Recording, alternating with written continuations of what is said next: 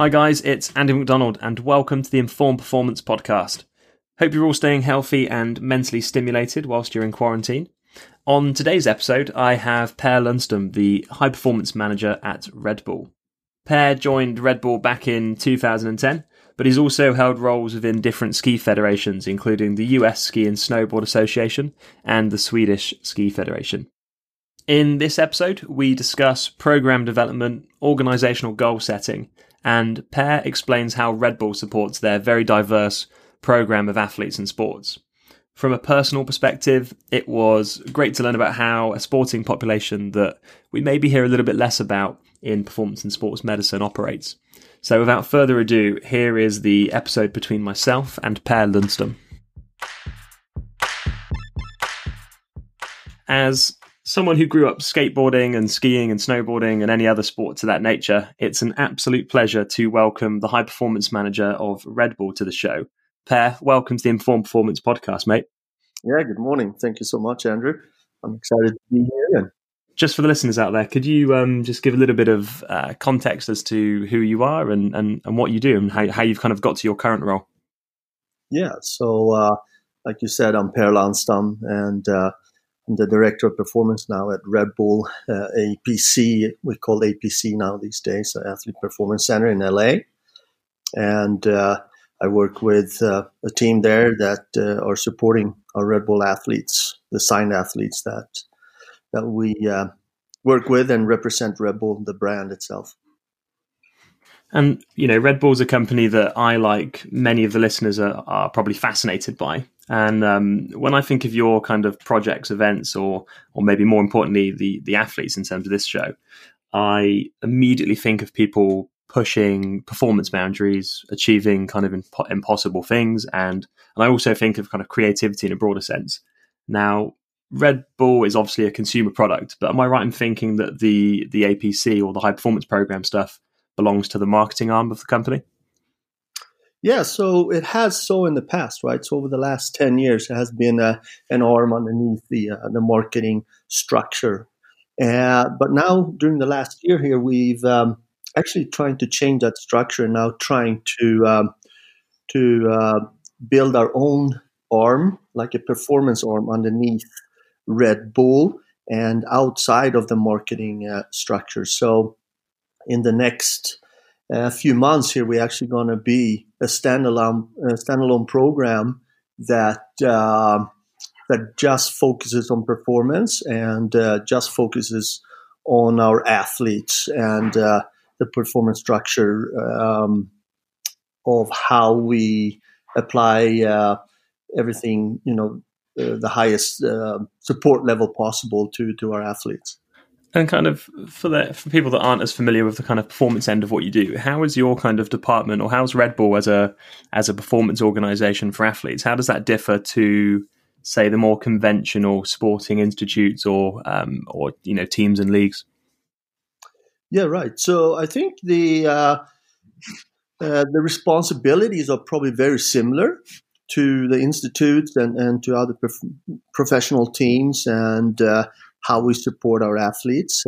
But it's very unique in a way that we are responsible for many different sports and many different athletes in those sports. So we are, working with probably 200 different athletes and in 75 to 80 different sports. So it's very unique how we need to be agile and how we need to find solutions that are very different from each other for the different individual athletes. So that's something that we get faced with all the time, is the agility and the ability to change and look at solutions that are different from each other to support the athletes to the highest level possible.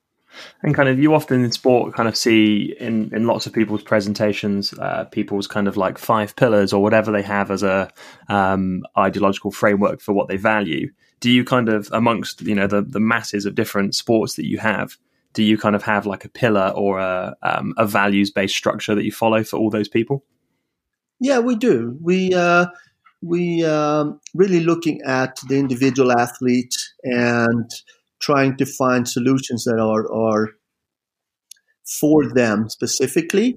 But obviously, just like you're saying, in that we're looking at pillars that are probably very familiar to most of your listeners. Like looking in psychology, physiology, biomechanics, strength and conditioning, and so forth. Physiotherapy and so forth. So those pillars are going through the program and going through each and individual athlete's support system, I would say, and support concepts. So when it comes down to it, we always start from that direction and that point of view and that base, I guess, and then we work from there outwards and trying to be more and more specific and find on that continuum, find the right solution for each athlete. And kind of how does it work for the athletes themselves? I'm guessing they kind of, their first point of contact is they are sponsored by Red Bull. What's the kind of process for them in terms of coming into your department and getting some support, whatever that may be, whether that's medical or whether that's strength and conditioning, nutrition, whatever the kind of entity is? How do they kind of access your services and kind of how does that all get packaged for them? Yeah, exactly. You're right in that we have a system for athletes, how they come into the program. And just like you say, the program we have is for our athletes, right? Signed Red Bull athletes. And about 13 years ago now, the Red Bull program figured out that it's our athletes are our investments for the brand. So why don't we enable them to perform even better, right? So we were put in place to support the athletes in 2007, I think it was, and so when an athlete signs up with Red Bull, they work with something called athlete marketing managers, and we have those in each country around the world. And in US, we actually have a lot of AMMs just due to the size of US and the amount of athletes we have here. So they work with athlete managers, and athlete managers are responsible to understand the athlete, get very close to the athlete, and then they then integrate with the sports science group or the performance group to understand how and where we can inject with performance solutions. So they connect with us in our system, in our group, and we have a point of persons, staff in our system that connect with athlete manager and the athlete directly at some times. And from there, they start to discuss what the athlete needs and what coaches have identified as needs. And we then try to come up with concepts, methodologies, and solutions for the athlete. Most of the time, the athletes funnel through meetings with us. We sit down with the staff in the different domains of the performance group and start discussing with the athlete what they need, where they have been, the history of their development in their sport, and then we usually apply. They go through like a base testing process where we then trying to understand even better what might be needed for the athlete and the characteristic of the athlete, physically, mentally, and medically, etc. And then we're trying to apply, the right starting point for the athlete in our program. And, I know you came from the US ski team, I think was your appointment before Red Bull. What did you kind of, what was the program like when you inherited it, and how's it kind of changed in your time at Red Bull? Yeah, so I came in 2010, and at that point in time, we were just a few staff. We were 2-3 staff at that point in time, and we've grown to about 20 now. So obviously we've been in that development like any small program would, and just improving the ability to support the athletes better and better and more specific in each genre of performance. But before me, in my role, Andy Walsh developed a very amazing program with enormous agility and solution-based methodologies. So they were really developing systems that were in the field and athlete-based, with technologies and expertise, helping athletes at a very specific and high level for the different athletes in that particular field. Mm. And regardless of the country anybody in our kind of industry works in, there's always kind of common sports or high performance programs like institutes and different teams in the varying leagues. When you develop or move around as a coach or a sports scientist or whatever you do in those environments, there's always kind of a degree of familiarity. And I think part of that might be because you've grown up through your educational program seeing those environments. You kind of know what your competition is doing, or you're familiar with what they might be doing. And a lot of those people then speak at the conferences and present at events that we go to. So we've always kind of got a bit of an idea about how those programs are developed and how they run. As someone who's setting the direction for your program at Red Bull, which is perhaps a slightly more unique environment or group of sports, how do you kind of now approach program development? I wondered if you could just kind of share your thought process, or maybe the questions that you and your team kind of ask yourselves to enhance performance. Yeah, very good question, and I think that's a very deep question, and I think myself and everybody in this position is looking for those mechanics of performance and what really drives performance in groups of people, groups of athletes, and organizations. And there are so many layers to it. And what we always trying to understand is what are the real mechanics for this performance increase or performance achievements in groups of people, and then obviously within our group. And I think there are a few fundamental pieces that needs to be in place, and some of those are the goal, right? What is really the goal of the program, and how can you set that? How can you arrive at a really good goal and target setting situation? And I think if you can't define the goal, it's very hard to define the direction and all the actions that you need to take to get a very strong structure driving towards a common journey. So I know that it's not easy to set a goal, especially if you've been on the top and you achieved really good success. It's hard to reset goals. It's hard to reset direction. But I've seen that if you can't set the goals and targets, it's very hard to kind of put the building blocks in the right place to really have energy and momentum in the group or in the organization. So for us, it's been a massive exercise trying to understand how do you build this common goal. What really is it?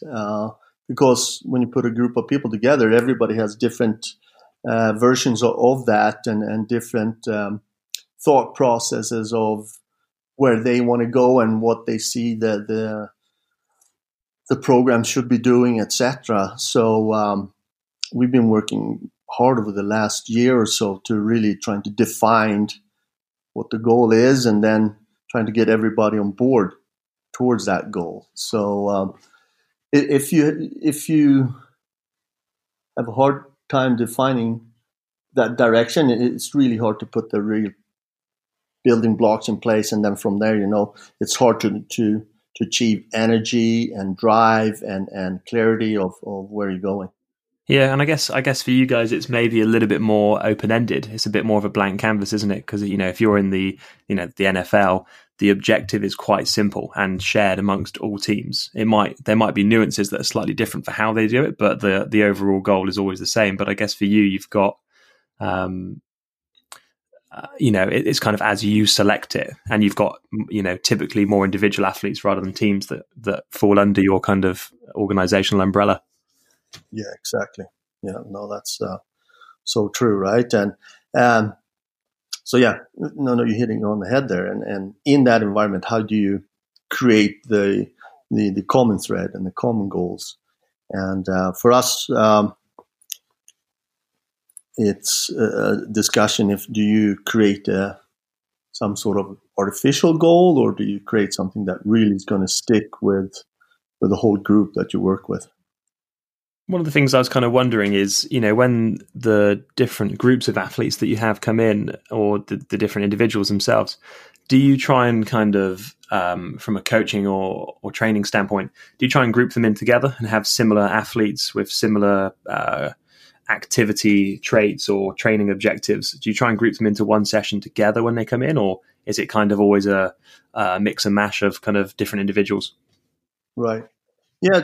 No, we do start from an individual basis, definitely. So we always trying to understand first what is the target, what is the goal for the athlete, what is the path for the athlete to improve even further. Like we have, our athletes are just amazing, right? They're top of the world in all the different sports. So for us, we have to be very particular and very sharp in terms of how we support the individual athletes. But in that, saying that, for sure we end up doing sessions, projects around themes, and being able to just like you said, put sessions together when we do different training concepts, right? If we do circuits, or if we do endurance training, if we do strength training, power training, plyometrics, etc., there are sessions that are common, and we try to put athletes together during those sessions. And sometimes we really see that beneficial. We call that cross-pollination, when we have athletes from different sports come together, and they really build a very interesting energy, and it becomes like a nice competitive atmosphere, but in a healthy type of way, as they are, from different sports. They don't try to go for the same podiums and same sponsors in that particular sport, etc. So we've actually seen that being an advantage many times, is to put athletes together from the different sport, and it's really fun for them. I think I've seen that myself as well. I used to work in a collegiate environment, and it was predominantly kind of Olympic-based sport athletes, but we definitely had that kind of cross-pollination and healthy competition, but in a way where, I think if the guys, as an example, were being a little bit macho and trying to go heavy and compare their numbers to each other, they would kind of egg each other on in a good way, but they never seemed to be too over-focused on that or each other. They kind of accepted that somebody else came from a different sporting discipline, and there was kind of like a mutual respect amongst that, purely healthy competition, rather than it being, too much of that kind of worrying about what somebody else could be doing. We've seen that the same thing. I mean, just that when you have athletes from the same sport, for sure you can get a competitive environment, but many times you have this back end of that, right? That they do know deep inside that they're still looking for the same goals, the same podiums, the same sponsors, money, etc. But when they come from different sports, you don't have that. It's a healthy competition, we call it, and it's really fun. And I had Matt Jordan on the show very recently, and he discussed kind of the evolution of testing methodology in his lab-based setting, as an example, now potentially progressing in the future to more wearable devices. And he was mentioning a thing called Plantiga, which is like a force plate in your insole. You deal with such diverse sports and physical qualities. Is there kind of common tests or data points that you like to collect regardless of sport, or is it always a kind of case-by-case consideration? Right.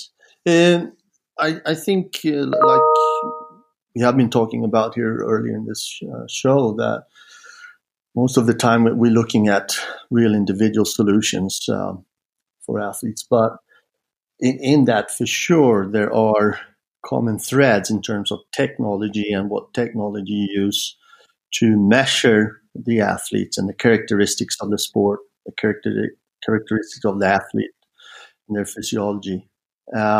So you do end up using the same technology, even though you're looking at individual solutions, right? So for us, we have seen many times that when you need to talk to the top-end athletes and coaches need to discuss with top-end athletes, you do need to have more evidence-based data to back up what you're trying to relate to the athletes, right? So for us, we're really trying to come up with solutions of how to present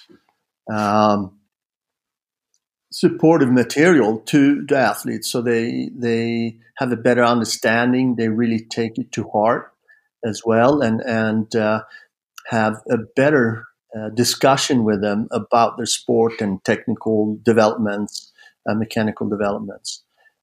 If you don't have the material or the data to back what you're saying, many times you can see that the athletes don't really engaged in the discussion, because it becomes a subjective discussion, and obviously the athletes at the top level, they have reached that top level because of their unique traits that they have, and how do you support that, or how do you add on to a discussion with them without having evidence or having material to create a healthy and up-leveled discussion. So for us, many times we do see that if we can bring real data, it really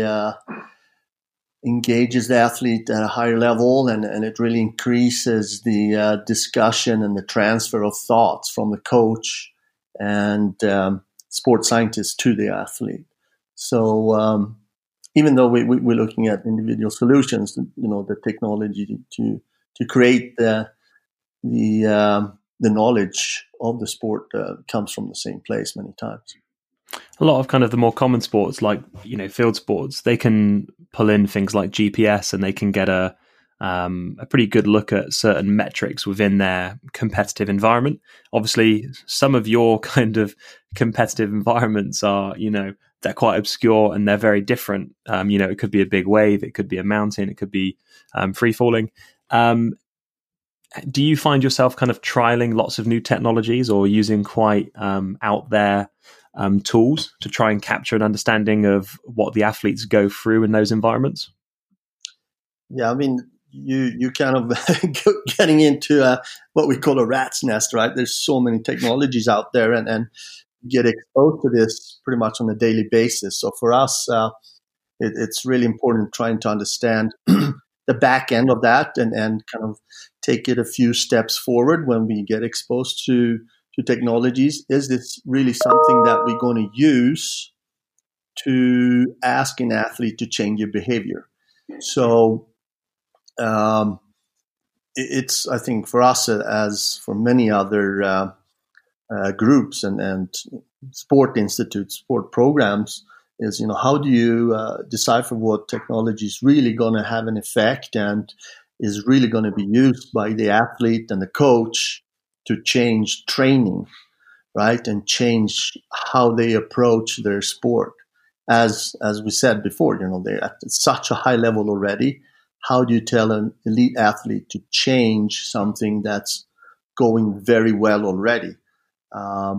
You do need a very strong technology and get very good information out of technology to do so. So for us, it's something we're battling on a daily basis, and we are working on that hard to get the right technology in the right place. And it's always super interesting how you put resources into a certain technology, and if you're going down the right road, so to speak. So for us, it's that's a constant battle, and but we do put a lot of emphasis on technology, and we know it's one of the main factors why sport is developing at such a high rate. So we're always very interested in learning more and using technologies to improve what we do. I mean, it sounds like you've got a very well ingrained kind of first principles. Is it going to make a difference to the athlete, or can they use it rather than it purely being a kind of an academic exercise for the staff? Exactly. No, exactly right. I mean, it's so interesting for us most of the time, and it's exciting, and you produce data, but how does it really affect the athlete? That's a bigger question.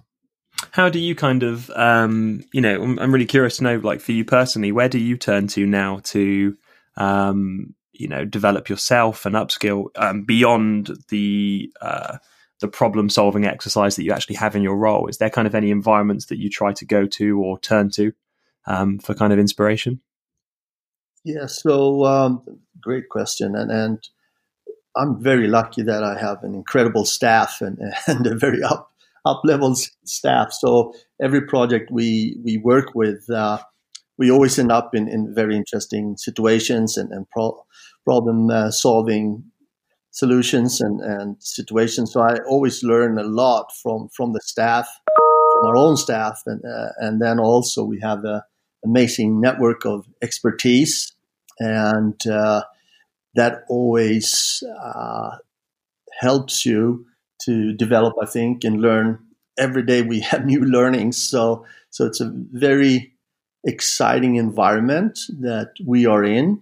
And, I'm very fortunate to be working with our Rebel athletes and all the different staff, coaches, network, and expertise that brings for each solution. So I think we always say that ourselves, we're so lucky because we're learning at such a high rate because we have the different sport, because that brings in different coaches that teaches us new aspects of sport, new ways of doing the sport, new ways of doing all the different aspects of performance. So it's a constant learning and it's a deep learning, right? It's not that you go to a conference or read an article that you kind of forget all the information that you're trying to retain. You actually digging deep into it and working on a day-to-day, week-to-week basis with a coach and so it becomes something that you really learn and that you can really bring going forward into the next athlete problem or athlete question. So I think it's for us. We are we always say that we're in an amazing situation. Me and the staff and where we're at right now is an incredible learning situation. I think, I guess what the environment you're in is absolutely a multi-sport environment. And I kind of think the learning opportunity that you get, whether you're a coach, sports scientist, or a clinician, is huge. Just from constantly changing the problems that you're solving on almost like an hourly basis. Exactly.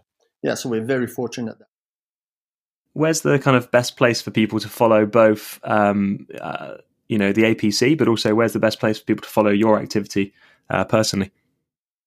Yeah. So we are fortunate in the way that Red Bull is trying to, produce content all the time. So it is a massive back end to what we do. And Red Bull Performance, if you look at the Red Bull platform and Red Bull Media, you can find a lot what we do there. So that's probably the place to go to find kind of where we have been and what we're doing and how we develop all our performance projects, etc. And are you active on social media yourself personally? Are you on Twitter or anything, any of the classics? No, not much. I do, LinkedIn obviously and Facebook, but that's about it. Cool. All right. Well, we'll put notes to the, all the various Red Bull links that we can find on our show notes. But I think we're on the clock there. But Per, thank you so much for giving such an interesting insight to definitely an environment that I don't think everybody fully understands. And it was fascinating to hear about it. That sounds great, Andrew. I appreciate it. I'd like to thank Per for coming on today's show and providing an insight into a less common performance and sports medicine environment. It's always great to get some broader context and also to learn the differences or overlaps between different sporting cultures. Please show your support to the show if you're enjoying it by very simply hitting subscribe. And if you've got a second, leave us a review as well on your podcast player of choice. Keep yourself up to date on new episodes on our social media channels. So for Instagram, that will be Inform Performance, or on Twitter at InformPod. And we'll see you very soon for more performance and sports medicine insights. Thanks for listening to the Inform Performance podcast.